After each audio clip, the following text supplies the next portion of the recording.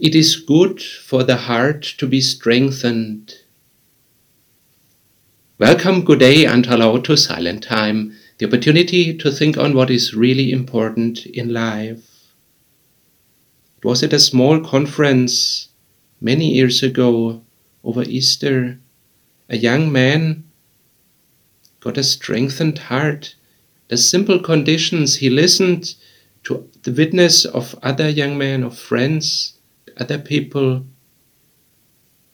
They prayed together earnestly, really talking to God.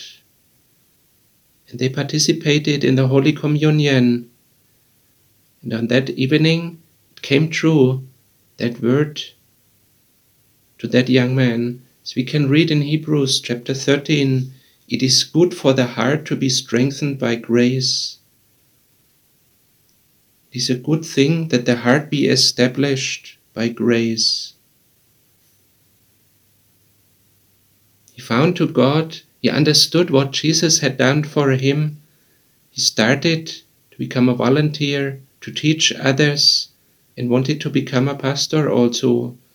But then God told him that by that time, because it was a war time, he would need to participate, would not return. And it happened in that way. The army called him, no chance to reject. So he had to go. But before he went, he told everybody in that church that it is best that the heart be established with grace. It is good to receive inner strength from God's grace.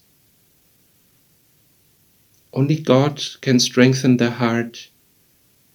And came as predicted. He did not return. But the pastor of that church, he was talking about that word. Hebrews chapter 13. It is better to receive strength from God's gift of undeserved grace than to depend on certain foods or obeying regulations.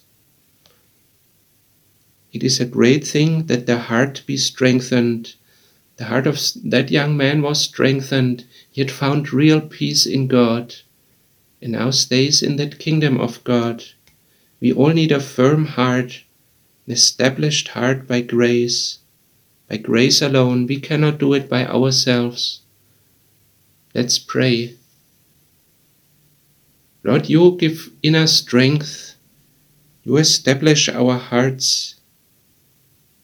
Thank you that you give such inner strength for whatever situation may come up.